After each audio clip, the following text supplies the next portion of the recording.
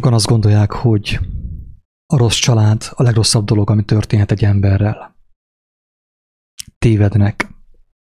Teljesen biztos, hogy tévednek.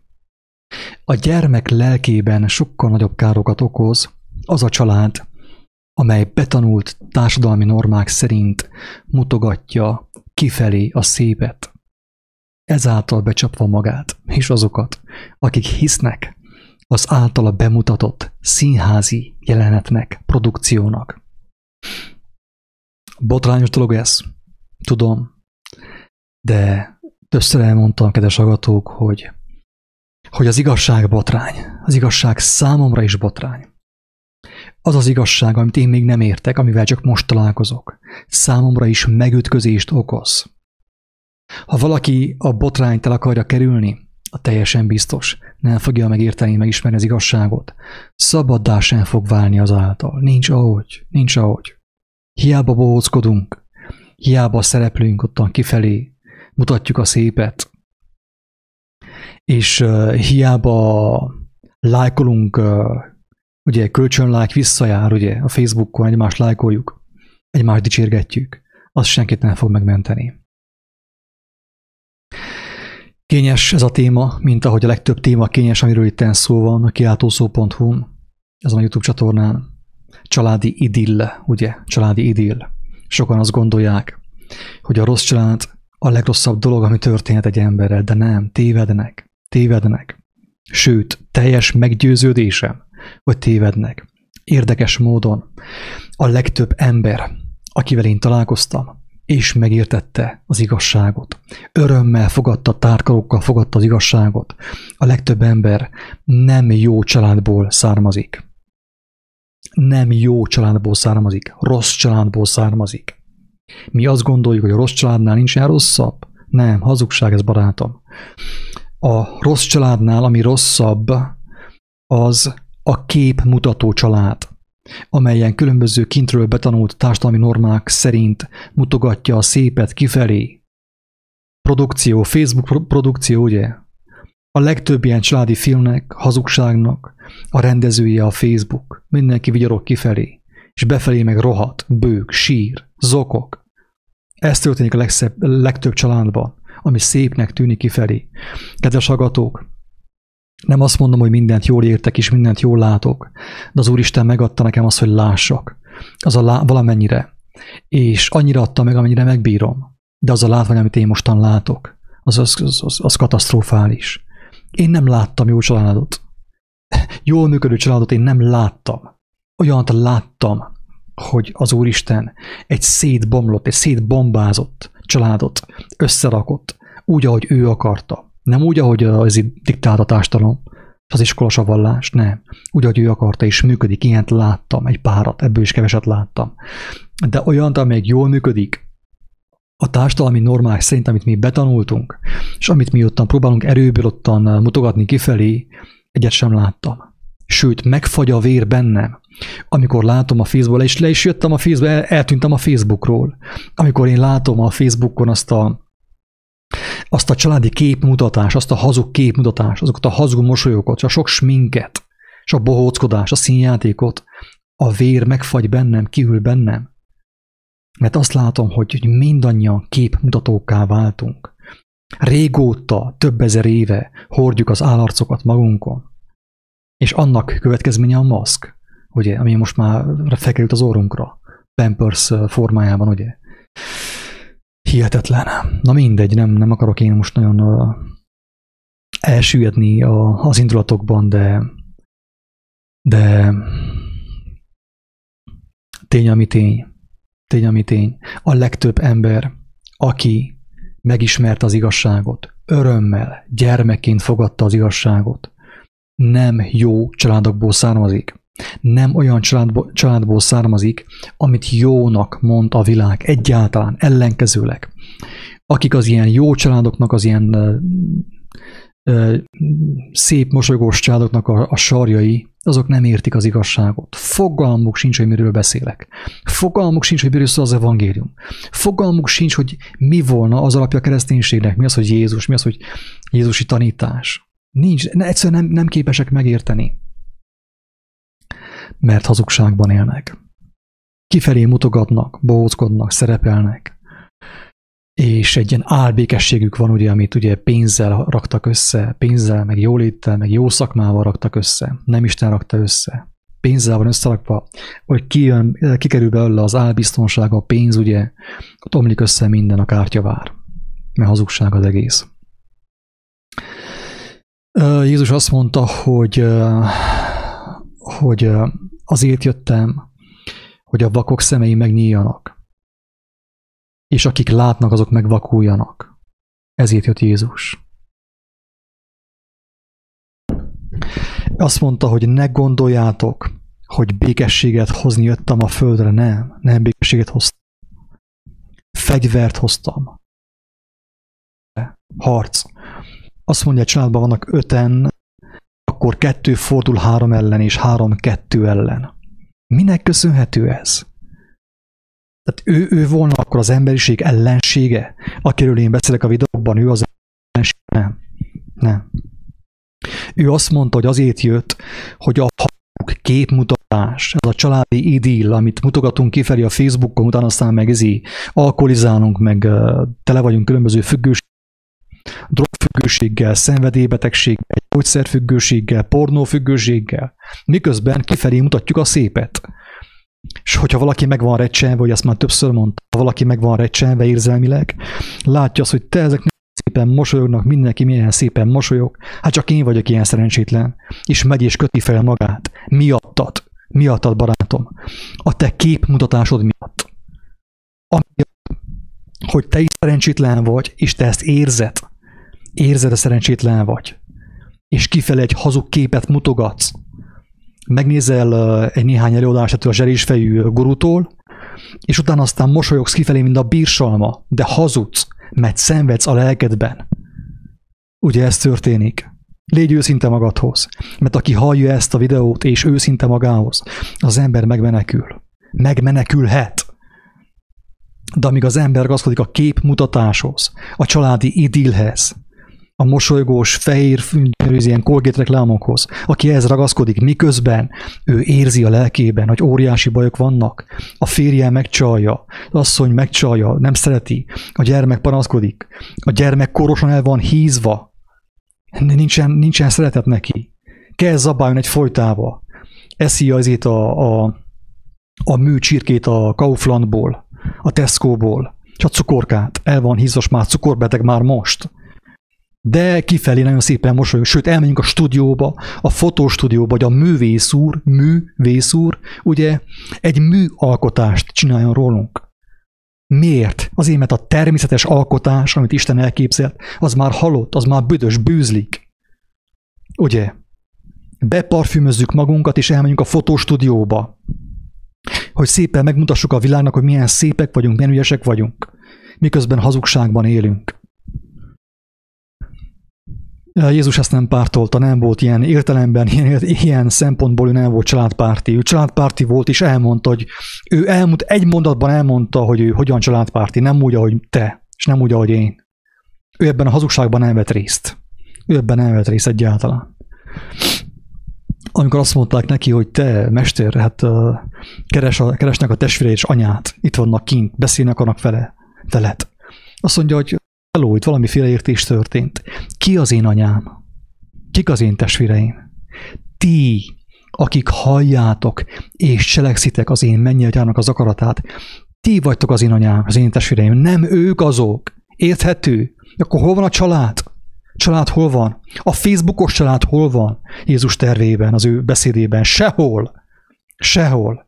Mert hazugság és képmutatás az egész. Sajnos az igazság az, hogy én nem vagyok méltó, hogy ilyen dolgokról beszéljek. Nem vagyok jogosult, hogy erről beszéljek, mert én is elbuktam. Azon gondolkodok, hogy mi lenne rosszabb annál, amit ugye nekem nincs. Én ezt a család projektet elbuktam teljes mértékben. Nem jött össze a családalapítás nekem, nem is éreztem különösebb hívást erre, és ami próbálkozás volt, az is kudarcba fulladt. Hála Istennek! Hála Istennek! Nem azt mondom, hogy ez ennél van jobb. van jobb. Akkor, amikor az asszony és a férfi, a feleség és a férj, mind a kettő gyermek újjá van születve, és Isten megáldja őket. És ott van családi hangulat, mert az apuka először gyermek, és utána apuka. Az anyuka először gyermek, és utána anyuka. A férj először gyermek, és csak azután férj. És a feleség először gyermek, Istennek a gyermeke, és csak azután feleség. Na, én láttam néhány ilyen családot, nagyon keveset láttam. Az működik. Az működik. Miért jött Jézus? Azért, hogyha 5-en vannak egy családban, 2 támadjon 3 ellen és 3 2 ellen. Mit jelent ez? Azt, hogyha valaki egy családban megérti az élet hívó szavát, és találkozik avval a felismeréssel, hogy ő egy életet hazugságban töltött, az ember már nem tud benne maradni abban a hazugságban. Érthető? Az ember nem tud benne maradni a hazugságban, és nem ő fogja támadni a többieket a családban, nem ő fog ottan mindenkinek üvöltözni össze-vissza, nem ő fogja a balhét keresni, hanem ellenkezőleg, akik ragaszkodnak a hazugsághoz, a sötétséghez, amiben élt az a család, az a kifelé mosolygó család, na ők fogják támadni azt, aki az igazságot megérette, az életek a hívószavát meghallotta. Ezt mondta Jézus, ez fog történni, ő nem akarta ezt, ő nem akart balhét, ő a békesség lelkét adja és adta mindenkinek, most is adja. Mert aki őt megismert, annak békessége van.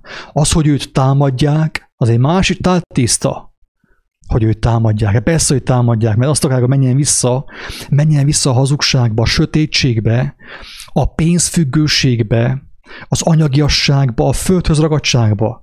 Hogyha a férfi Istenhez fordul, akkor az asszony azt akarja, hogy menjen vissza a kárhozatba.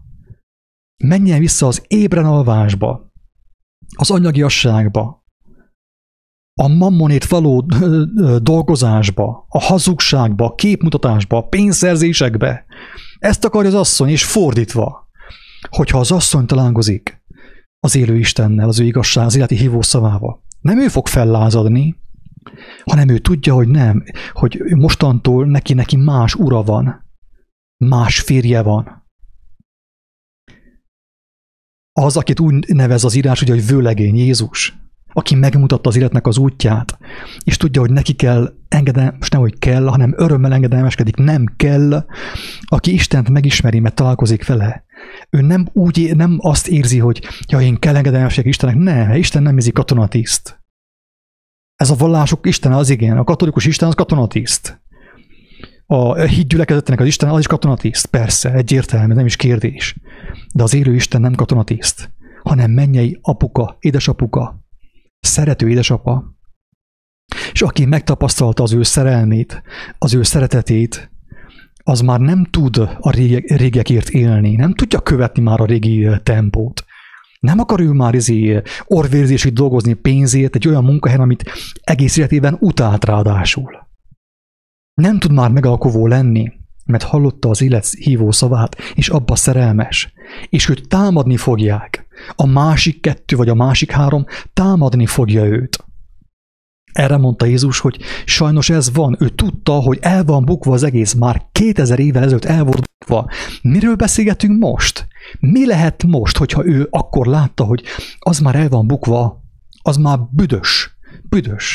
A fejtől bűzlik a hal, ugye?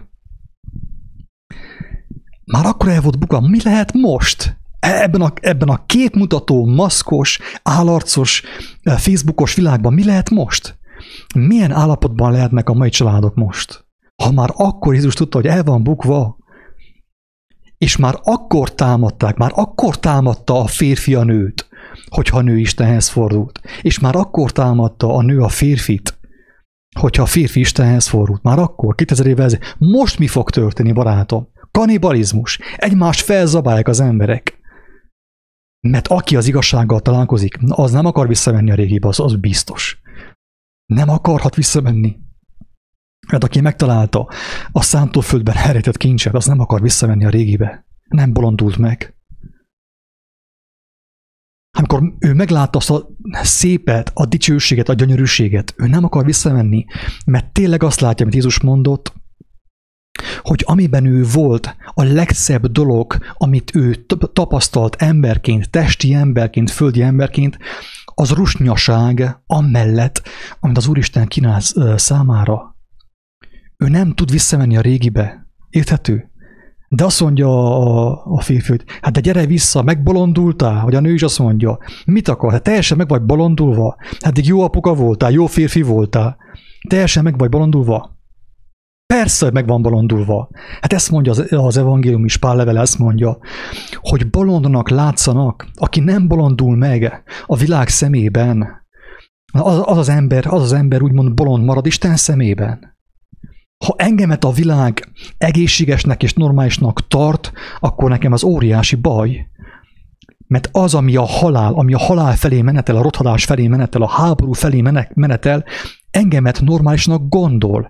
Isten ments, hogy egy világi ember, aki nem tapasztalta meg Istennek a kegyelmét, az ő szerelmét, az életre hívó szavát, hogy engemet normálisnak gondoljon, akkor azt jelenti, hogy velem bajok vannak. Mert ha én megfelelek a világ szemében, nincs, ahogy megfeleljek Isten szemében. Hát hogy feleljek meg? Hát Isten örökkévaló, de a világ elmúlik, rothad a világ, bűzlik, egyfolytában kell parfümözzük magunkat. A budiban is ugye parfümöt nyomunk, ha egyet szarunk. Hogy ne szembesünk azzal, hogy mifelé tart a mi életünk.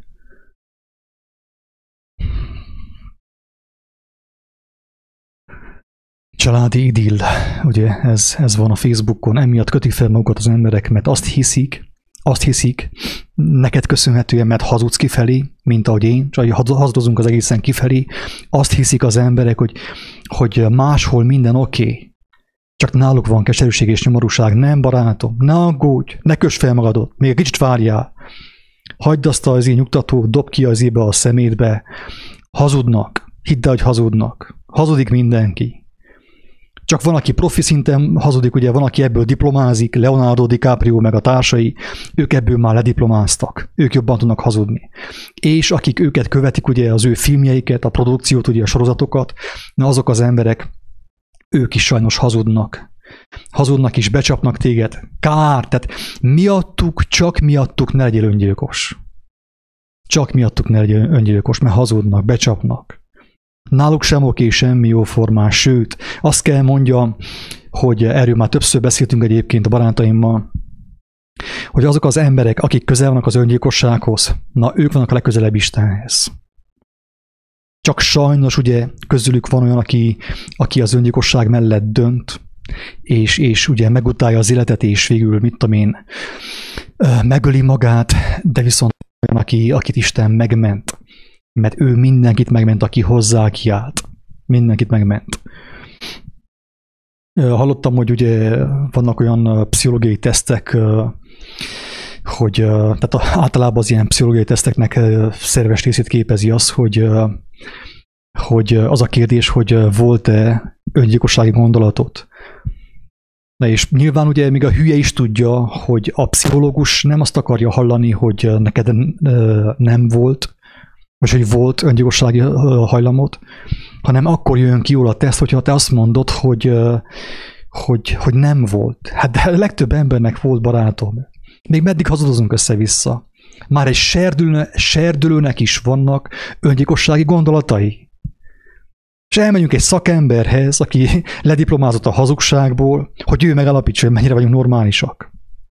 Isten irgalmazzon nekünk, azt mondom. Más nem tudok mondani.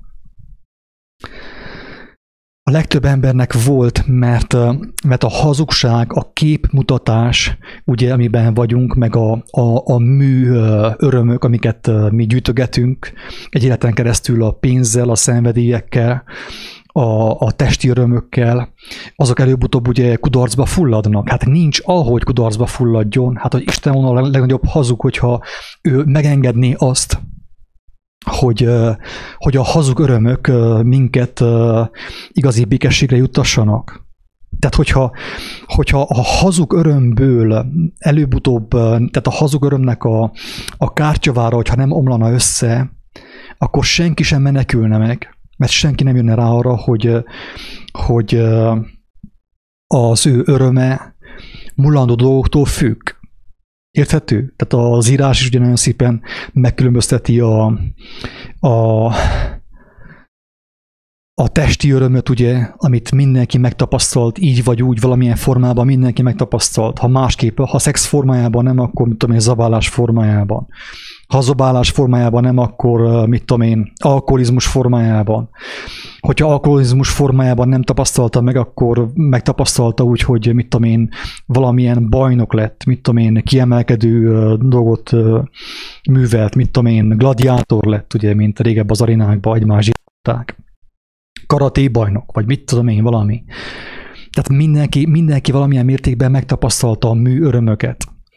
De ugye előbb-utóbb mindenkinek szembesülnie kell, hogy barátom, hát fölöslegesen építettél mostanig.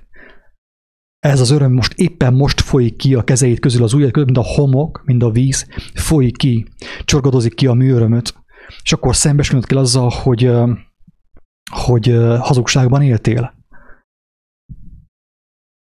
És ilyenkor ugye megrecsensz, és a Facebookozol, és lefele is látod azt, hogy mindenki milyen boldog. Hát azért boldog mindenki, mert ugyanolyan képmutatók, mint te, amilyen voltál. Amielőtt összeomlottál volna. Így van-e? Most legyünk őszinték. Attól olyan boldog mindenki, mert épp olyan képmutatók, mint te, amilyen voltál, mielőtt összeomlottál. Mielőtt szembesültél azzal, hogy a mű örömök, tehát a te örömöd, a te békességed az teljes mértékben a hazugságra épült. Öregedsz meg, jön a fáj, jön a betegség, és kész, vége. Már nem csillogsz, nem kell lesz már senkinek. Korábban fiatal voltál, szépen csöcsörítettél, tudtál pasizni, de most már vége, nem kell lesz senkinek. Ott van egy halom festék rajtad, mégsem kell lesz senkinek. Parfüm úgysem kell lesz. A férfiakkal ugyanez a helyzet. Nem kell lesz senkinek. És ilyenkor ugye omlik össze a kártyavár. Ilyenkor szembesülnek az emberek azzal, hogy ők hazugságért éltek, hazugságban éltek. Mű örömökért éltek. És ilyenkor kerül be a legtöbb ember abba az állapotba, hogy még az öngyilkosságot is ugye megfontolja. Tehát elgondolkodik azon, hogy talán jobb volna nem élni. És ilyenkor, amikor az ember visszamegy a Facebookra, és megnézi, hogy mindenki milyen szépen mosolyog, ő ugye hajlamos azt gondolni, hazug gondolat, ugye egy gyilkos gondolat, hajlamos azt gondolni, hogy mindenki más boldog rajta kívül, és véget vet az életének.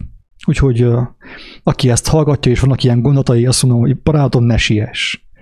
Ne siess, nem kell ezt elsietni egyáltalán, ugyanis ők vannak hazugságban, ők még hisznek a mesében, ahogy te is hittél a mesében. És a mesét mutogatják a Facebookon. A családi fotókkal, a beállított mosolyos családi fotókkal, és egy olyan képet akarnak úgymond mutatni magukról, amiben ők sem hisznek, nem hisznek. Az a kép az 5 másodperc alatt készült. A legtöbb helyen a gyermeknek nincsen türelme, nincsen 2 másodperce sem, mert üvölt, vagy ordít, vagy elfordul valahova máshova, hogy próbálja a szüleit figyelmeztetni arra, hogy mire készültök. Kit akartok becsapni? Szomszédasszonyt, a postás bácsit? Istent? Kit akartok becsapni? Ugye? És akkor aztán ugye az ember, a Székely elmegy egy ilyen tanfolyamra, egy hétvégén itten a Csíkszerdai Kultúrotthonban, megtelik, hogy azért az összes hely le van foglalva, méregdrága, belépőjegy, minden, és a másik a zselés fejével elmondja, hogy hogyan kell pozitívan gondolkodni.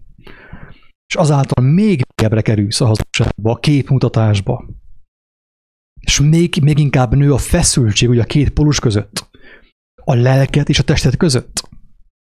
Mert a lelked, ugye, mivel az Istentől van, ő üvöltözik, hogy te ne hazudj, hagyd abba a hazudozást. Hagyd abba a hazudozást. De mivel, hogy erre még rátelepszik ugye a pozitív gondolkodás, ugye a vonzás törvénye, ezért nagyon sokan ugye egyenesen ugye a bolondok házába kerülnek, ott végzik, ott lesz vége, ott ér véget a pozitív gondolkodás a bolondok házában. Tölgyesben, itt Hargita megyében ott van a bolondok háza, Tölgyesben a szanatórium. Oké, családi idill. Mint mondtam, Jézus nem azért jött, hogy ezt a műmosolyos családi idillt továbbra is fenntartsa, mert ő tudta, hogy ez miről szól. Tudta, hogy miről szól. Azt mondta, hogy nem békességet hoztam, hanem fegyvert, kardot hoztam. Ha 5 vannak egy családban, 2 támad 3 ellen és 3 2 ellen. Nincs ahogy ez megmaradjon. Tehát sokan csodálkoznak, hogy jaj, szektás lettél, beálltál egy szektába, és mit tudom, és amiatt van a probléma. Nem, a probléma amiatt van, hogy mostanig meg odatok egyezve abba, hogy hazudtok. Életetek végéig hazudni fogtok, és képmutatók lesztek. Volt egy ilyen egyesség közötte, csak a feleséget között, és fordítva a feleség és közöttet. És mivel, hogy kinyílt a szeme az egyiknek, a férjednek, ugye, ezért ugye nem tud tovább hazudozni. Vagyis nem, hogy nem tudtál, hanem tudtál volna, csak a férjed már nem hitte. Mert őt megérintette Istennek a lelkes, rájött, hogy hazugságban van, megnyíltak a szemei, ugye, újra látott. És már nem volt képes belemenni a játszmába. És hiába jöttél te az évvel a szebbnél szebb ötletekkel, a különböző erotikus filmekből, meg hogy mit tudom én mi, már nem érdekelte őt. Miért? Azért, mert meglátta az igazi és a régi kincs, a hazug kincs, ami az embert a hazugságban, az őrültségben tartja, az eltűnt, elvétetett tőle.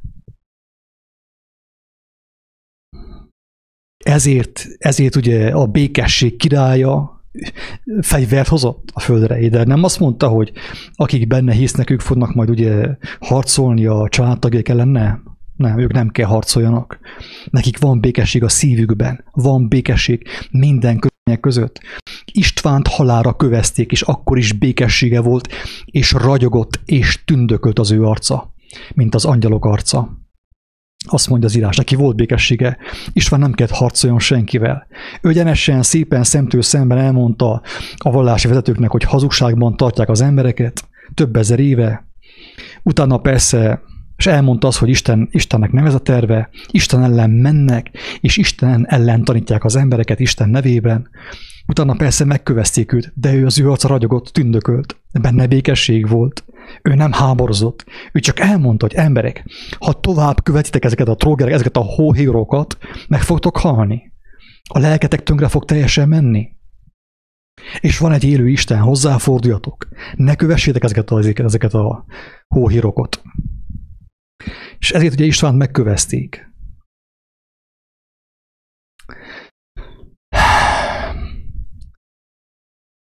Jézus azért jött a földre, hogy úgy is lehetne mondani, mert ő azt mondta, hogy azért jöttem, hogy a vakok szemei megnyíljanak, és akik látnak, a vakok legyenek. Ezt mondta Jézus.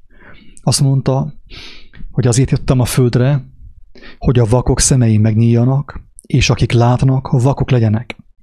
Ennek a jelentése az, hogy azért jött ő a földre, hogy aki vakságban van, sötétségben van, újra lásson, meglássa az értelmet, az életnek az értelmét, és feltámadjon. A szellemi halálból feltámadjon. A vakok újra lássanak, és akik látnak, avagy azt gondolják, hogy látnak, vakok legyenek. És ez történik. Ez történik az ő szavainak a hatására, sokan még jobban bevakulnak, mert kezdenek ellenkezni azzal, még jobban ellenkezni azzal. Mert számukra botrány, mert amit ő mondott, az leontja az ő értékrendjüket, szembesíti őket azzal, hogy hazugságban éltek, sőt, még Isten és Jézus nevét is arra használták, hogy a hazugságaikat táplálják. Erről szól a katolikus vallás, de az összes keresztény vallás, az összes kivétel nélkül. Összes. Az embereket vakságban tartja. Ezért mondta Jézus, hogy nincs ilyen épület, ugye, ami le nem romboltatik. Most ontja le az Úristen a kőtemplomokat, a hazugság templomait, ahol az emberek be vannak etetve. Benne vannak tartva ebben a mű családiasságban, ebben a mű mosolyos családiasságban, ahol mindenki hazudik, mindenki mutatja a szépet, közben érzi a szívében és lelkében, hogy hazugságban van. És össze fog omolni. Tehát én megmondom őszintén, hogy láttam olyan családokat, amelyet az igazság úgymond szétszerett szó szerint. Ez az igaz, ezt muszáj elmondjam. Tehát valaki megsérti, hogy nyugodtan lehet azt mondani, hogy miattam van, majd aztán végén ki fog derülni, ki miatt volt. Ki fog majd derülni, ne törődj. Ki miatt volt, miattam volt, vagy pedig az igazság miatt volt. De én láttam családokat szétomlani. ilyen műmosolyos, képmutató, hazug családokat láttam szétomlani. Miért? Úgy, hogy a férfi találkozott az igazsággal. Vagy fordítva. És már nem tudott részt venni a hazugságban, az őrültségben, a bolondságban, a pénzimádatban. És ugye a másik neheztelt rá, nem tud ezt elfogadni. Hát várjál, mostanig partnerek voltunk ebben. Sőt, már azt tervezgettük, hogy a szomszédokkal, a barátainkkal gruppán szexet fogunk nyomni, ugye? Ez van, hát most legyünk őszinték, nem? A jóléti társadalomban ez a sláger. Ez az álbékesség. Miután kipróbáltak mindent, ugye, gyermek nem igazán van, nincs akivel foglalkozni, nincs aki által meglátni a gyermekességet, megkívánni azt, hanem azon gondolkozunk, azon morfondírozunk, hogy milyen volna, a gruppen szex a barátainkkal. Együtt, közösen, mint Szodomában és Gomorrában. És akkor ugye az ilyen családok szétomlanak. Ott, ahol az a család, ami nem az igazságra épül, szétomlik az igazság hatására. De viszont, hogy ne gondoljátok azt, hogy az egész ilyen egyoldalú, elmondom a másikot is. Olyannal is találkoztam, hogy a család szét volt omolva. Szét volt omolva a család. Csalták egymást, hazugságban éltek, meg minden. De viszont hallották az igaz szót, az evangéliumot, és annak hatására Istenhez fordultak külön-külön. Nem együtt kezdtek ottan hallelujázni össze-vissza az első sorban, hanem külön-külön mind a ketten úgy döntöttek, hogy Istenhez fordulnak. És az Úristen hűséges, megmutatta nekik az ő igazságát, az örökkévaló igazságot, nem az ideig óráig való igazságot. Megmutatta az örökkévaló igazságot. Külön-külön mind a kettőt megtanította, az asszonyt és a férfit is. Ők gyűlölték egymást, csalták egymást. Hazugságban voltak, nem volt értelme az életüknek, jóformán semmi. De miután találkoztak az igazsággal, külön-külön az igazság mind a kettőt megérintette, elkülönítette, átformálta, újjászülte, és utána meg összekovácsolta őket. Na abban a családban hiszek, ebben a fajtában hiszek. De ezekben a produkciókban, amit itt mi művelünk a Földön, itt Székelyföldön, meg Budapesten, a filmek után abban nem hiszek, nincs ahogy higgyek. És higgyétek el, hogy az összes szét fog omlani. Az összes szét fog omlani, kivétel nélkül. És azokból, a nyomorultakból, akik már teljesen szét voltak omolva, ugye, na azokból családok lesznek. Családok születtek. És születnek ma is az evangélium hatására. Igaz családok.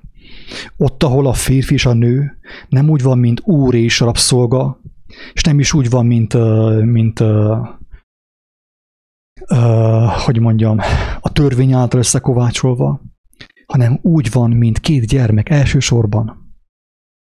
Ezért mondtam a videó elején, hogy ugye a vallás azt tanítja, hogy hogyan kell jó férfi lenni, jó apuka, meg jó postás bácsi. Ez a vallás.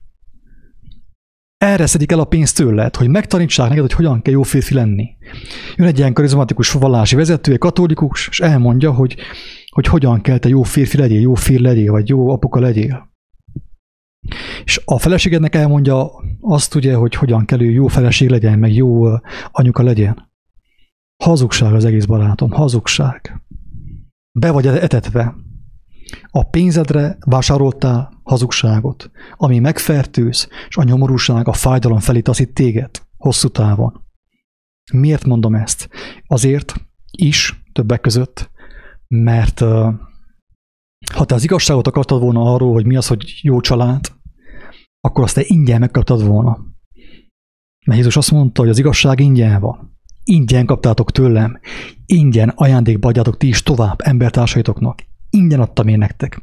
Én fizettem ért az igazságét. Fizettem. Legdrágább vérrel. Nem kell te életmód tanácsadókhoz menjél igazságért, pozitív gondolkodókhoz igazságért, mert ki van fizetve a tanfolyam. Ajándékba adom, ha van kérdésed, fordulj hozzám. Jaj, nekem nem kell, nem vagyok én vallásos. Én nem hiszek én már az ilyen baromságokba, Isten, Jézus, meg evangélium, meg Biblia. Én nem hiszek az ilyen dolgokba. Én már kinőttem magamot, én már a kvantumfizikánál tartok. Igaz, hogy fizikából megbuktam 10. osztályba, de most már annyira kinőttem magamat, hogy kvantumfizikánál tartok, és nézem, hogy a vízmolekulák hogyan táncolnak a Beethovenre. Ennyire vagyunk megbolondulva. Olyan emberek jönnek nekem beszélni ezéről a kvantumfizikáról, meg a kvantummechanikáról, akik fizikából, az elemi fizikából bukásra álltak, és tőlem másoltak. És akkor most jönnek és tanítanak engemet kvantumfizikából. Isten bocsássa meg, nem akarok kevés lenni. De ezt el kell mondjam, ez van. És nem veszik észre, hogy itt valami nem stimmel, hát nem talál a kép a hanggal. Hát hogy a fenéül annyira kemény kvantumfizikus valaki, hogyha elemi fizikából, mechanikából, optikából, elektromosságtanból elbukott, megbukott? Hogy ért ennyi hirtelen ez a kvantummechanikához egy ilyen ember? Hát sehol nincs ahogy. Úgyhogy be van etetve, ugye, be van csapva.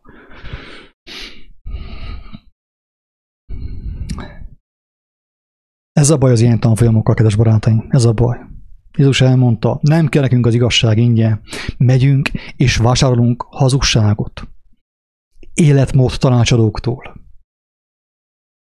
Az igazi életmód tanácsadónak a szava nem kellett, mert ő elmondott mindent ától Z-ig, hogy hogyan válhatunk örökösökké, hogyan tehetünk meg teljesen az igazsággal, az igazságnak a lelkével, a bátorság lelkével, a reménység lelkével, a vigasztalás lelkével, az öröm lelkével, a segítőkészség lelkével, a szolgálatkészség lelkével. Ő elmondta, tiszta ingyen, nem kell senkinek. Megyünk, 50 euróért megvásároljuk a zselésfejűektől a hazugságot. Mert nem kellett az igazság ingyen. Ez le is van írva, most én nem idézem a Bibliát, hanem próbálok lélek által szólni, elmondani a lényeget, amit ugye fontos elmondani. Ez történt. Tehát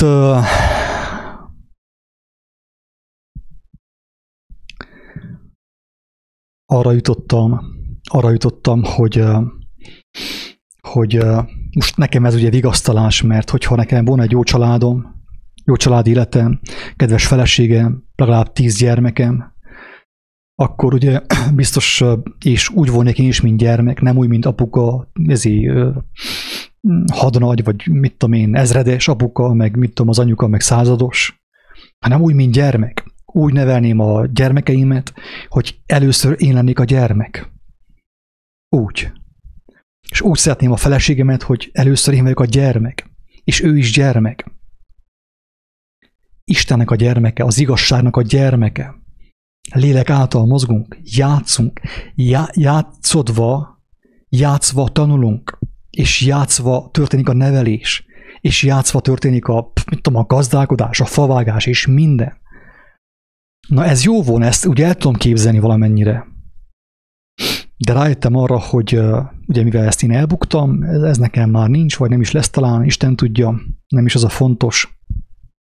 Rájöttem, hogy még mindig jobb helyzetben vagyok, úgyhogy nincsen családom. Mint hogy legyen egy olyan családom, amit a Facebook mutogat, és ami miatt egyesek ugye felkötik magukat, hát ennél sokkal jobb az egyedüllét, tényleg. Annál jobb. Tehát, és ráadásul azt el tudom mondani, hogy a legtöbb olyan személy, akivel én találkoztam, akit én ismerek, és aki fogékony volt az igazságra, befogadta azt, és az élete megváltozott, és megtelt ő lélekkel, bátorsággal, reménységgel. A legtöbb ilyen személy rossz családból származik, amit rossznak bélyegez a társadalom. Érthető? Tehát ugye ebből következik, hogy Isten ments attól a családtól, amit jónak mond a társadalom. Isten ments. Tehát annál már ugye egy fokkal jobb, hogyha az embernek van egy kutyája és egy macskája. Tényleg. Egy fokkal jobb annál. Mint hogy képmutatásban éljünk, és vezényszóra a televízióból tanuljuk meg, hogyan kell családos emberként létezni. Ennél sokkal jobb minden. Sőt, Azt látom, hogy maga a családi intézmény, mert a család ugye intézményé vált, pontosan, mint a Coca-Cola, egy cég, ugye egy intézmény, vagy mit tudom én, állami szervezet, vagy egy intézmény, ugye. Ez a család. Törvényből vagyunk családban gyakorlatilag, törvény szerint. A törvény mutatja, hogy hogyan legyünk jó családban mi. Nem tudom. Az igazság az, hogy tényleg én már nem tudok az ilyen dolgokról indulat nélkül beszélni. Ezek a családok, ezek az intézmények, ugye, mert ez már nem élő, hát intézmény halott. Pontosan úgy halott, mint az állami apparátus, ugye. De az összes többi intézmény halott. De a fenevadnak az összes többi rendszere ugyanúgy halott a legtöbb család. Meg vannak halva. Még mozognak egy darabig, de amúgy már meg vannak halva. A lélek csak hálni jár beléjük, ugye? Ezek a családok viszont egy dologra kiválóan alkalmasak arra, hogy a mérget, a társadalom mérgét, az elbukott rendszer, a hazug géprendszer, a fenevadnak a rendszerének a mérgét belefecskendezik a gyermekeikbe. Na erre kiválóan alkalmas, mert hogyha azt mondja a nyakkendős úriember, hogy a gyermeket mostantól így kell tanítani, akkor az apuka, az ostorras, az anyuka nadrágszíja, vagy nem tudom mivel a gyermekbe beleveri a rendszert. Na ezek a fenevad családjai, barátom. Tessék, családi idill, nyugodtan meg lehet nősülni, félre lehet menni, beállni a sorba, beállni a táncba, csinálni ezt, szépen bohóckodni. Néhány éven keresztül, utána aztán majd valahogy, most már ugye koporsó sem kell, mert azt mondják, hogy Covid, fekete zacskó, be a földbe. Ennyi. Érthető, kedves hallgatók, érthető, hogy mi történt a világunkban, és minek köszönhető ez az óriási, globális amnézia, meg skizofrénia, amiben vagyunk. Ennek köszönhető. Ennek a családi idillnek, ugye többek között. Ennek a családi, hogy mondjam, intézményesített családi idillnek. Részben.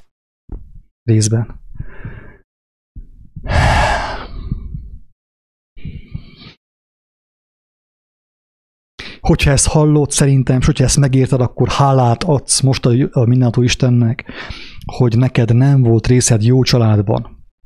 Hogy ott volt egy kicsi agresszió, meg minden, legalább rájöttél arra, hogy hazugság az egész.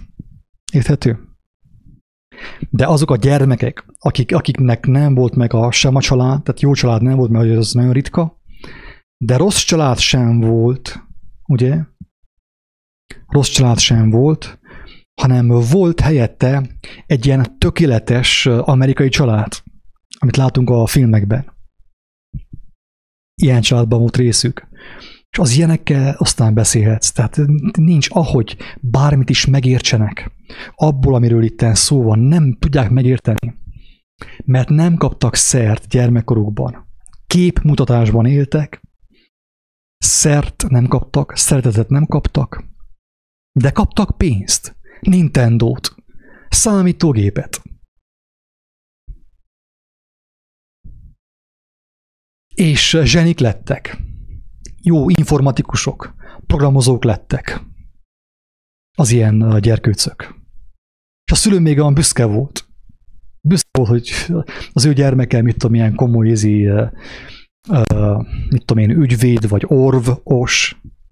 Szülő még büszke. Sőt, magára érte, hát én pénzeltem. Én tanítottam őt, hogy orv ember legyen, orv vadász, orvos.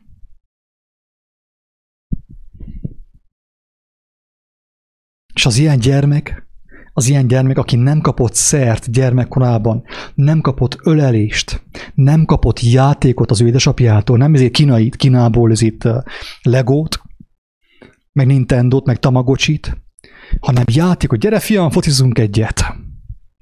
Gyere, menjünk egyet, sétáljunk. Beszéljünk az állatokról, vagy mit tudom én, a medvékről, vagy szedjünk kankalint, mert finom az teába. De aki ilyent nem kapott, hanem pénzt kapott ehelyett a szüleitől, meg kényelmet, meg jólétet, na azokkal aztán beszélhetsz az igazság, az evangélium, meg Istenről. Ők már régóta intelligensebbek, mint Isten. De tudnak, mint Isten. Isten is tőlük kell tanuljon, hogy Isten igazából.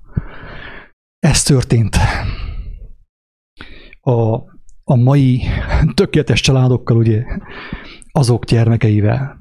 És azt kell mondjam, kedves hallgatók, hogy Isten könyörüljön rajtuk, rajtam is, szerencsétlenen.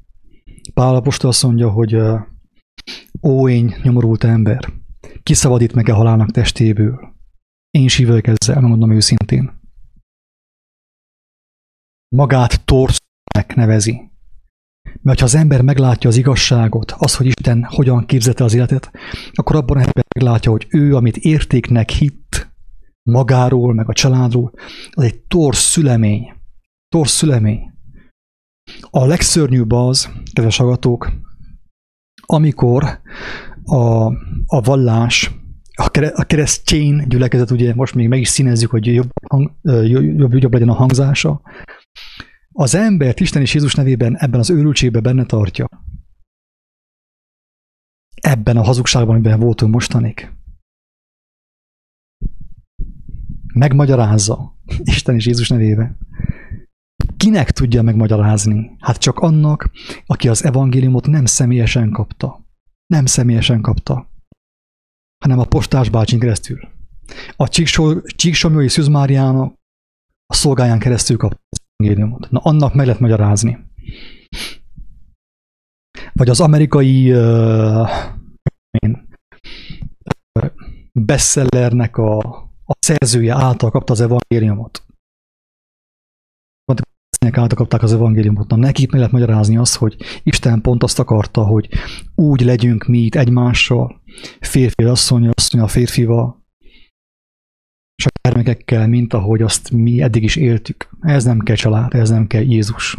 Evangélium, amit mostan mi itt csinálunk, hogy a gyermekeinket Isten és Jézus nevében beoltsuk, zsinórba oltogassuk őket, rendszerfüggővé tegyük, gépfüggővé, Android függővé, és egy ilyen hazug Jézus kép függővé tegyük őket. Ez nem kell evangélium. Ez tényleg szüksége van az intézményre, az intézményestet ugye vallásiparra, ugye, vallásiparra. Azért ipar, mert ipari szinten termeli a pénzt.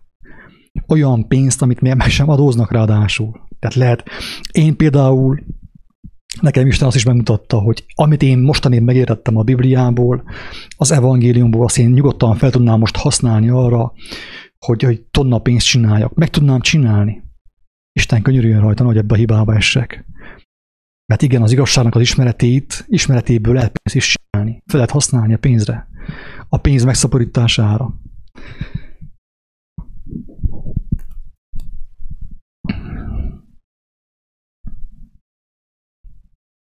Ugye ezek milyen szép negatív gondolatok. Akik Szabó Pétert hallgatták mostanig, azok most teljesen kiakadnak, és elkezdenek tajtékzani a szájuk. Akik be vannak állva a pozitív gondolatokra, a pozitív gondolkodásra, akik nem akarnak szembesülni azzal, hogy hazugságban él az emberiség több ezer éve, azok az emberek most kiakadnak. Mit képzel ez magáról? Miről beszél? Meg fogok tudni, miről beszéltem. Figyelj meg! Mindenki meg fogja tudni, miről beszéltem. Én azt kívánom mindenkinek, aki ezt hallja, ezt a videót, hogy ne legyen késő. Ne legyen késő számodra, a családod számára ne legyen késő, amikor meg fogod tudni, hogy én miről beszéltem ebben a videóban.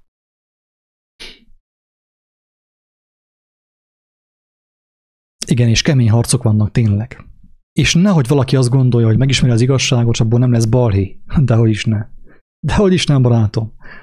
Hát akikkel együtt voltál, akikkel szövetkeztél mostanig, ugye hivatalosan, családi szinten, vagy társadalmi szinten, vagy mit tudom én, városi szinten, akikkel te szövetkeztél mostanig a hazugságban, a pénzimádatban, az öndicsőítésben, az infrastruktúrának az építésében, akikkel szövetkeztél, ők gyűlölni fognak, támadni fognak. Azt mondják, hogy antiszociális vagy. Különböző ilyen szakszavakkal fognak illetni téged, hogy milyen problémád van neked. Nem fognak nagyon tapsolni. Azok fognak tapsolni, akik akik éppen úgy meg vannak törve, mint te, akik meglettek törve a hazugság miatt, a hazugság által, és már egy lépésre vannak attól, hogy kívánják megismerni az igazságot, és hallják Istent. Na, ők fognak tapsolni. Ha tapsolni nem is, de örülni mindenképp. De viszont akiknek még nem telt be a poharuk hazugságokkal, és még nem tapasztalták meg, hogy mit jelent 20, 30 és 50 éven keresztül hazugságot inni a vallásból, a közoktatási intézményekből, a politikából, aki ezt még nem tapasztalta meg, nincs ahogy díjazza az, hogy neked nem kell ez már. Neked Isten kell, Isten igaza kell. Ugye Isten igazából akarsz élni. Nem a politikus igazából, meg a nem tudom én kinek az igazából. Na, elnézést a sok negatív gondolat miatt, vagy ért. Remélem, hogy valaki megértette a lényeget ebből a videóból. Sziasztok! Gyuláné, Talin, Levente.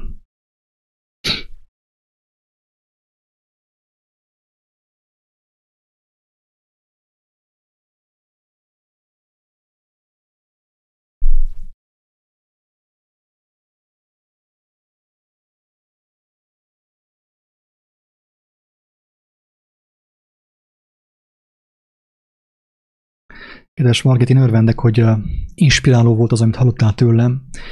Tényleg kívánom azt, hogy egyenesen kapd, vedd az igazságot és adjad. Hogy ezek is látod, hogy gyarló szavak, tehát én sem vagyok tiszta, én nem is nevezem magamat, én magamat nem Istenben se felemeljem. Érződik is rajtam, hogy indulattal szólok. Néha. Tehát itt nem rám van szükség, én csak elmondom, tehát én bizonságtevő vagyok, aki próbálom kimondani azt, ami nyomja a lelkemet, a szívemet, amit látok a világban. Hogy amikor valaki Istenhez fordul egy családban, a férfi, vagy a nő, vagy a gyermek, akkor azt is úgy csinálják, úgy próbálja alakítani a kereszténység, hogy Isten nevében és Jézus nevében továbbra is a halott gépezetben tartsa őket.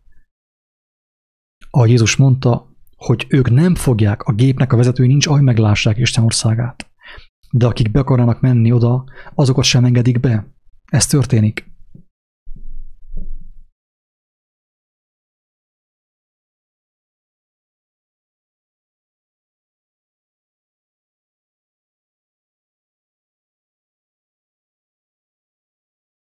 És törekedjünk arra a családra, amit Jézus mondott, mert ő elmondta, hogy ha valaki Istenhez fordult, kész vége, neki az ő családja nem Mária, meg Jakab, meg a testvérei, hanem azok az emberek, akik szintén éhezték és szomjazták az igazságot, és meghallották azt, és megértették azt. Ők a te családod. Ha a feleséged, vagy valaki keresztmámi nem fordult Istenhez, akkor te hiába mondod azt, hogy már pedig keresztmámi, a keresztmámi, ugye ő a te családod. Nem ő. Mert már nincsen közös nevező vele. Mert keresztmámi még mindig a tehénfejésről akar neked beszélni. Hogy arról, hogy a tegnap a Rózsi 8 liter helyett adott csak 6-ot. De várjunk csak ember, itt állj meg a verekedés. Még meddig beszélgetünk erről? Hogy a Rózsi mennyit adott, és az új Dacia-ban hány lóerő van? Még meddig? Aki meglátta Isten dicsőségét, nem tud már erről beszélgetni, sőt, fizikai fájdalmat érez, amikor ilyen dolgokról kell beszélgessen. Ezért az ő családja már nem a régi, akikkel ő felnőtt, meg együtt játszott, vagy mit tudom én, akikkel lekomásodtak, nem ő az ő családja, hanem azok az emberek, akiket az Úristen melléje rendel, hogy épüljön az igazságban, az igazság ismeretében, és megteljen olajjal, és világítson a világban, hogy még egy néhány ember megmeneküljön a géptől. Mert ez a gép, ez valójában egy húsdaráló, húsörlő. De nem csak húsörlő, hanem lélekörlő is egyben.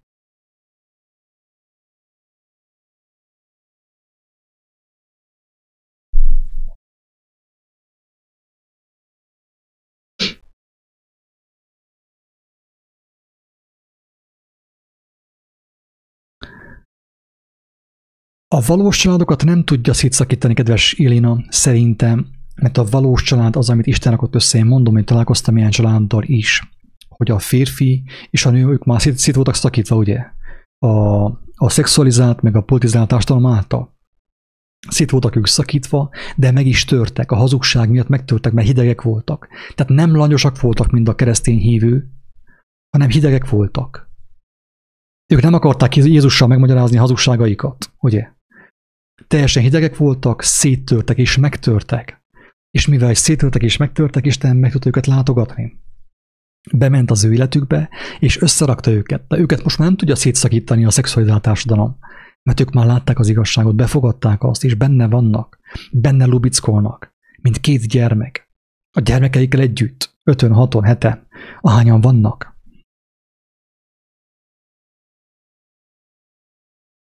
Az én úgymond földi családomban is van olyan, hogy a nő öregségére megbolondult. Kezdte nézni ezeket az argentin sorozatokat, és rájött arra, hogy az ő férje nem volt igazi férfi, meg igazi apuka, meg nem tudom én mi, mert ő látta a filmeket. Teljesen meg van zakkanva. Ki fogja őt megmenteni, nem tudom. Isten tudja. Valahogy ha meglátogatja őt Isten kegyelme. De sok nő és sok férfi zakkantak meg. De miért? Ők már eleve fogékonyak voltak. És hogyan válik fogékonyá az ember? Vagy mitől fogékony az ember a hazugságra? Úgy, hogy az igazságot nem ismeri. Nincs középút. Aki nincs igazságban, mindenki fogékony a hazugságra. Aki nem az igaz forrásból táplálkozik, annélkül tudna róla, ő táplálkozik a hazug forrásból.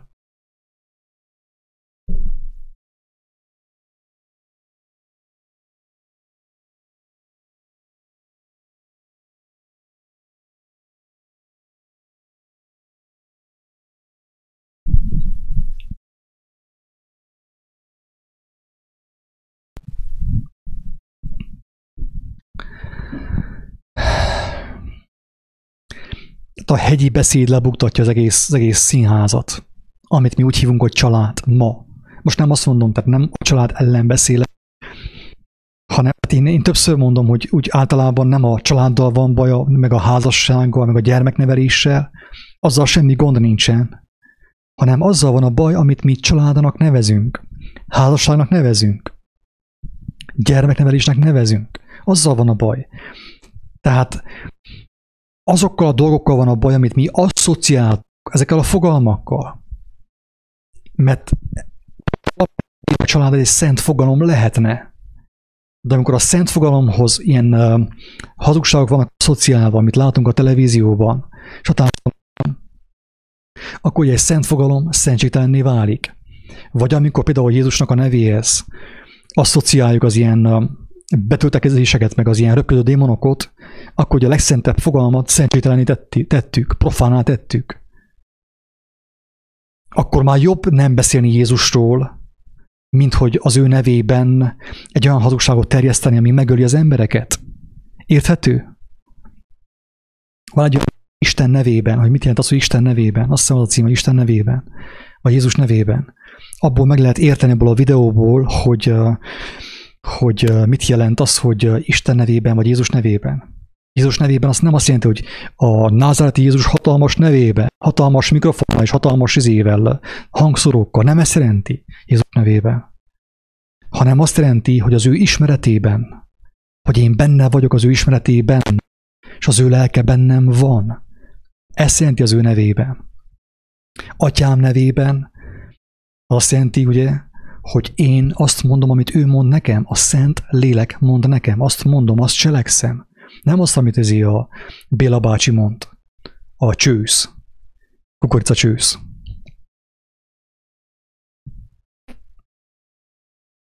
Tehát ezek a fogalmak, igaz, hogy szent fogalom, persze, hát én hiszem, hogy Jézus a megváltó, ő a felkent, ő a Krisztus, ő tényleg megmutatta, hogy ő legyőzte a halált. Ő nem csupán papolt egy mikrofonba, mint én, hanem ő a szavainak az erejével legyőzte a halált. Megmutatta, hogy az nem csupán egy filozófia, mint a Szokratész filozófiája, hanem abban élet van, erő és feltámadás, gyógyulás. Ő ezt megmutatta. Én hiszem, hogy ő szent, az a név, hogy Jézus szent. De hogy igazából nem a név szent, látjátok-e, hanem az, aki ő valójában volt. Az a szent. Mert a név, maga a Jézusnak a neve, a szentségtelenné van téve. Amikor az emberek ott növöltözik, hogy a názáreti Jézus hatalmas nevében, és ott varázsolnak, mint Harry Potterék. Tessék, ez maga a név kiürült, nincs tartalma, szentségtelenné vált. Miért mondjuk egyfolytában azt a barátaimmal, hogy aki őt személyesen nem ismeri meg, az ember még mindig óriási bajban van. Tehát az, hogy az ő nevét megismerni, az nem olyan, hogy én egymástan elmondom, hogy Jézus Krisztus, mit tudom én, 20-szor, 30-szor, ne felejtsd. Ez nem szorzótábla az ő neve. Az ő neve nem szorzótábla, hanem az a lelkület, amit ő nekünk megmutatott az ő életével. A szó, a tanítás, a hegyi beszéd, a példabeszédek, és az abban lévő lelkület, lélek, na az az igazság, az az ő neve. Amit elolvashatsz az evangéliumban, és ami mellett Istennek a lelke bizonságot tesz a te értelmedben, a te elmédben, az az ő neve. Nem az, hogy Jézus Krisztus. Az emberek azon vitatkoznak, hogy azt nem úgy kell ejteni, hogy Jézus, hanem úgy, hogy Josua, vagy Jehosua, vagy Jahua, vagy mit tudom én. Olyan is hallottam, hogy tényleg ezt többször mondtam már, és Isten bocsássa meg nekem, hogy kunyos vagyok. De amikor azt hallom, hogy Yahusha Hamashia, először azt hallottam, mondom, ez egy japán szamuráj. És azt gondolja valaki, hogy attól lesz közeli, Isten közeli, hogy ilyen Hamashiákot mondogat székely létére, vagy magyar létére. Őrültség. Teljesen meg vagyunk balandulva. Ezt nem tudom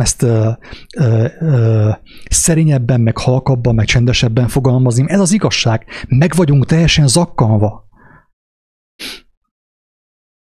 És ugye a Jézushoz, ahhoz a 4, vagy nem tudom, 5 betűhöz társítjuk ezt a hazug családot, ami van a Facebookon. Ezek a sok műmosoly, hogy mi már oltattunk, az én családom már oltatott. Na hát, elég vagytok, elég vagyunk.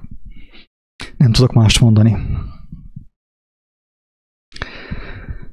Hát, tényleg, Jézus elmondja, mi a család.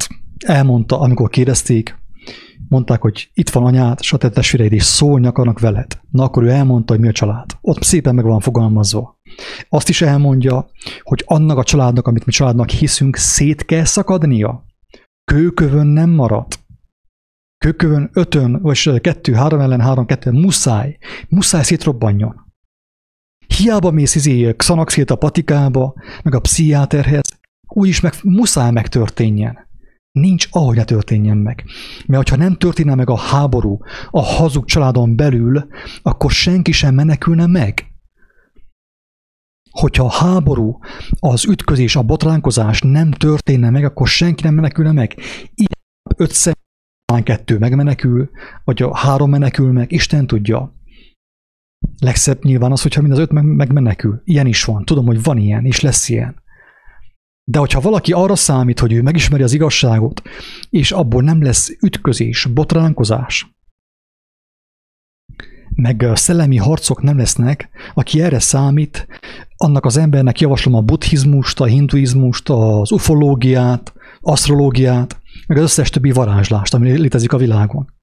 Annak az embernek semmiképp nem javaslom Jézust, az evangéliumot. Az ilyen ember felejtse el, ha van Bibliája, ajándékozza oda valakinek, aki szívesen használná azt. Örömmel használná és engedné, hogy Isten átformálja őt.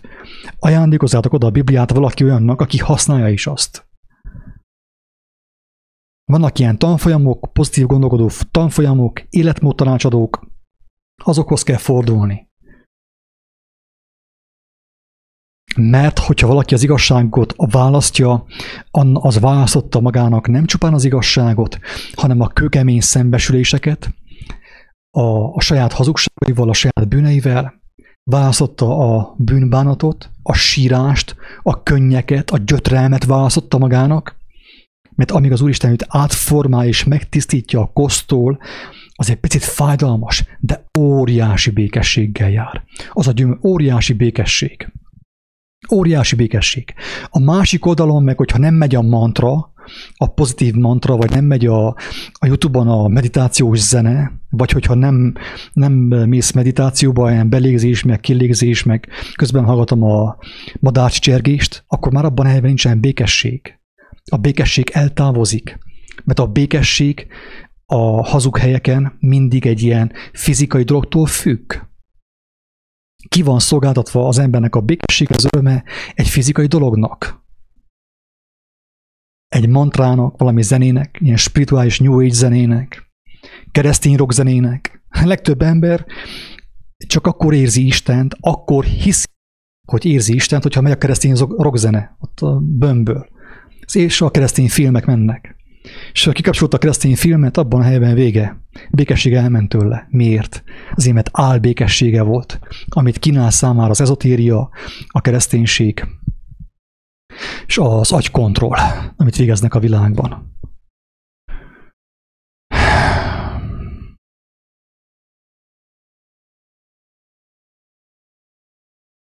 Úgyhogy ha valaki úgy látja, hogy omlik össze a családi békesség, meg minden, ne toljon be, nem kell betolni, mert abból még hatalmas dicsőség lehet. Sőt, olyan helyek vannak, ahol tényleg úgy a férfi, mint a nő, mind a ketten megtalálták Istent.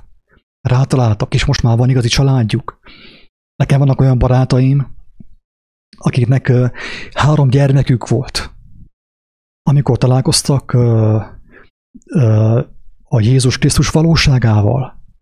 3 gyermekük volt. És először az egyik találkozott vele. Tehát először a gyermek. Utána meg az asszony. És hatalmas szakadás történt. A férfi nem értette az asszonnyal, mi. Az asszony meg nem értette, hogy nem érti a férfi azt, amit ő mond. Nem értették egymást, és szakadás történt közöttük. Mert egy másik világba került be. De viszont nem oktatta ki a férfit, nem üvöltözött vele Bibliából, meg Tórából, meg mit tudom én, törvényekből, hanem mit csinált? Imádkozott érte, éjjel és nappal, szerette az ő férjét. Szerette az ő férjét. Ő nem kezdett semmilyen balhét. Nem oktatta őt ki, hogy jaj, milyen hülye vagy, hogy nem érted ezt. Nem, semmilyen nem történt. Imádkozott érte, szerette az ő férjét. És az Úristen az ő férjében is elvégezte ezt a hatalmas munkát. És egyszer csak a férfi is sírva, térden állva imádkozott Istenhez. És átadta az ő életét. Na, ilyen történt. Úgyhogy nem kell betolni, de viszont a megütközés nélkül nem lehetséges. Mert az egész megütközéssel kezdődik. Én is megütköztem, amikor találkoztam az igazsággal. Nem tudtam úgy tovább menni, mint addig, ahogy keltem a világban. És utána meg elmondták azt, hogy ők, ugye hát már 3 gyermekük volt, és elmondták, hogy mi mostanig azt sem tudtuk, hogy mi az, hogy házasság.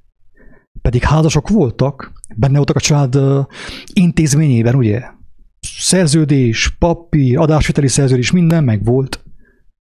És elmondták, hogy mi mostanig nem tudtuk azt, hogy mi az, hogy házasság. Miért? Azért, mert ők a császár szerint voltak házasok. Isten szerint nem. Hát, hogyha a férfi meg a nő nem ismeri Istent, és nem helyezi minden fölé az ő életében a Krisztust, hogy legyen ő házas Isten szerint? Ez sehogy. A törvény szerint, a polgármester szerint igen, házas. Törvény szerint. És akkor abból lesz az ilyen törvényes műmosoly, meg a törvényes, mit tudom én, szerepjáték, meg képmutatás, meg társai. De miután mind a ketten megismerték Istent, és befogadták, örömmel fogadták a vendéget a házukban, örömmel fogadták, az asszony és a férfi is befogadták. Megértették, hogy mit jelent az, hogy imé az ajtód előtt állok és zörgetek. Ha valaki megnyitja az ajtót, bemegyek ahhoz, és én vele vacsorálok, és ő én velem. Ők ezt megértették. Mind a ketten külön-külön befogadták a vendéget. És lakomáztak. Jött az igazság, jött a békesség, a szembesülés, a szabadulás, a láncoknak az eloldása, a foglyok szabadulása. Mind a kettő megszabadult. És most már házasok ők.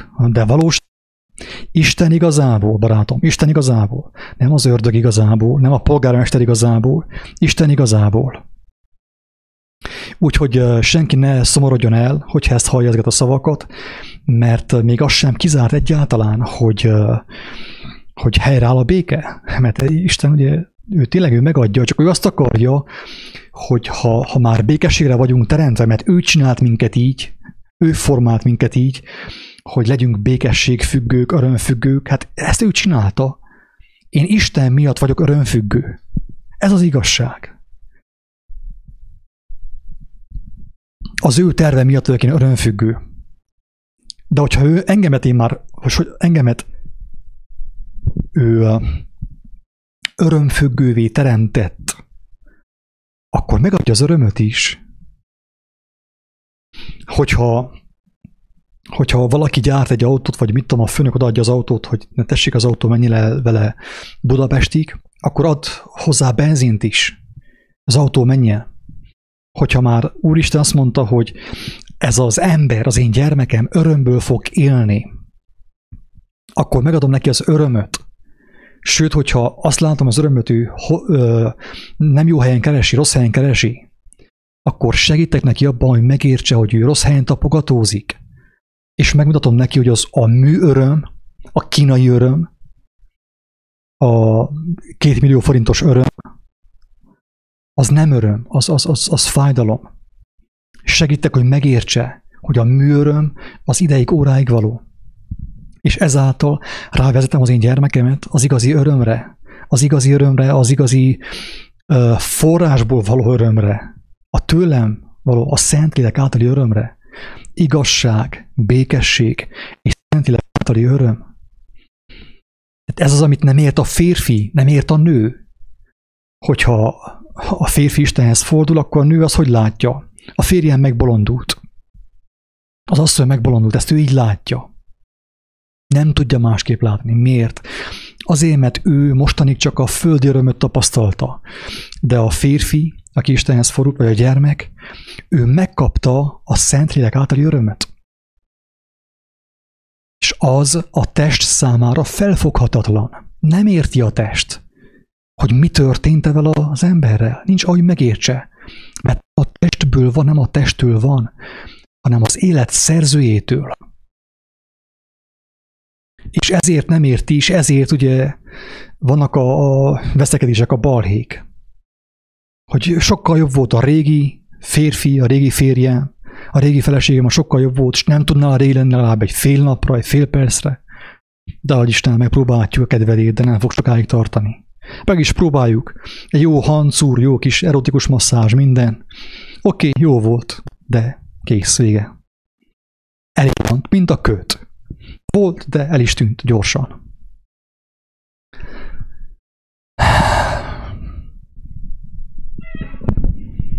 Hát én nincs értelme ezt tovább magyarázzam szerintem. Így is jó hosszú lett ez a videó. Őszintén bízom abban, hogy aki ezt hallotta, megértette, vagy ha meg nem is értette, legalább elgondolkodik ezen. Elgondolkodik rajta, és hogyha őszinte benne az igazság szeretet és az igazságkeresés, meg is fogja érteni, ez teljesen biztos. Sőt, teljes szívemből kívánom, hogy aki ezt hallotta, mindenki megtapasztalja az igazi örömöt, és az igazi családot, amit Isten képzelt el, és nem az emberek terveztek. Bill Gates-el az élen, ugye?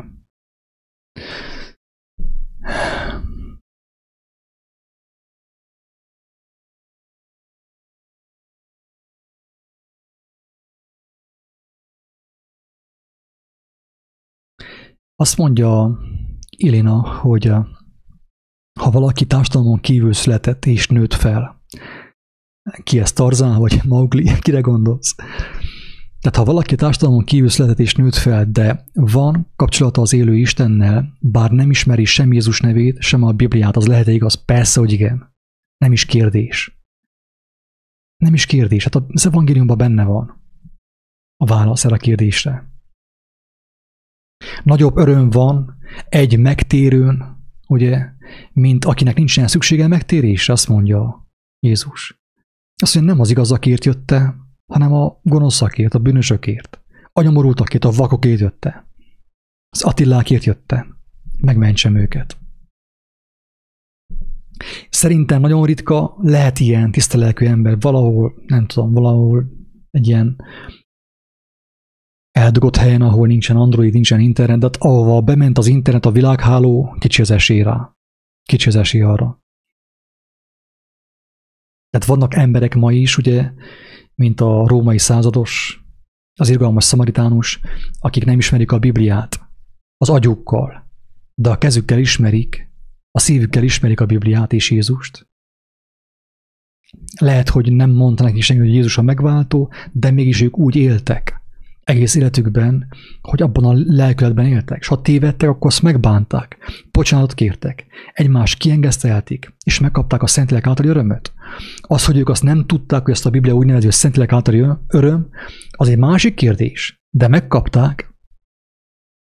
Lehet, hogy én tudom azt, hogy a Biblia azt írja, hogy Szentlélek általi öröm, de nem kaptam meg. Hát akkor ki árt jobban? Őszintén.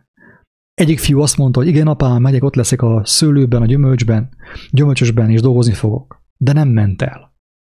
A másik azt mondta, hogy nem fogok oda menni, de elment és dolgozott.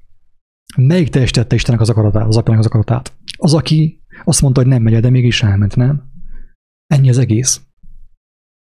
Ezért mondtam, hogy ugye van, akit a Biblia bálványozás öl meg, mert azt hiszi, hogy ő ismeri Istent, nem. A legtöbb hívő attól hívő, hogy azt hiszi, hogy hisz Istenben. Ez a hívőség ma, kereszténységben. Az emberek azt hiszik, hogy hisznek Istenben. És igaz is, mert hisznek Istenben. A világ hisz Istenben. Ahogy mondja Pál apostol, az ördögök is hisznek ugye Istenben, az ördögi természetű emberek, ők is hisznek Istenben. De nem ismerik őt, félnek is tőle, ugye? Félnek tőle. Az, hogy hiszel Istenben, azt jelenti, hogy hiszel Istennek a létezésében. De ezt téged nem szabadít meg. Ez halvány őszi rózsa. Ebben nincsen megváltás. Valaki hisz Istenben. A megváltás abban van, hogy valaki hisz Istennek. És az, hogy én hiszek Istennek, azt jelenti, hogy én örömmel vágyom hallani az ő hangját, és cselekedni azt. Ezt jelenti hinni Istennek. Istenben vagy Istennek nem ugyanaz. Jézusban vagy Jézusnak nem ugyanaz. Rengeteg emberrel találkoztam a világ minden pontján, különböző vallásokból, akik hittek Jézusban, de Jézusnak nem hittek. Nem is ismerték őt. Tudták, hogy van Jézus, valami jó mester volt, de ennyi. Az rájuk nem segít. És valaki úgy hisz Jézusban, vagy Jézusnak, hogy a lelkiismeretén keresztül mindig hallja az ő hangját, és cselekszi azt. Lehet a fejében van egy-két ostobaság, ami nem az igazság része, de az Úristen a szívek és a vesék vizsgálója, megigazítja őt. Na, ennyi röviden. Isten áldja mindenkit. Sziasztok!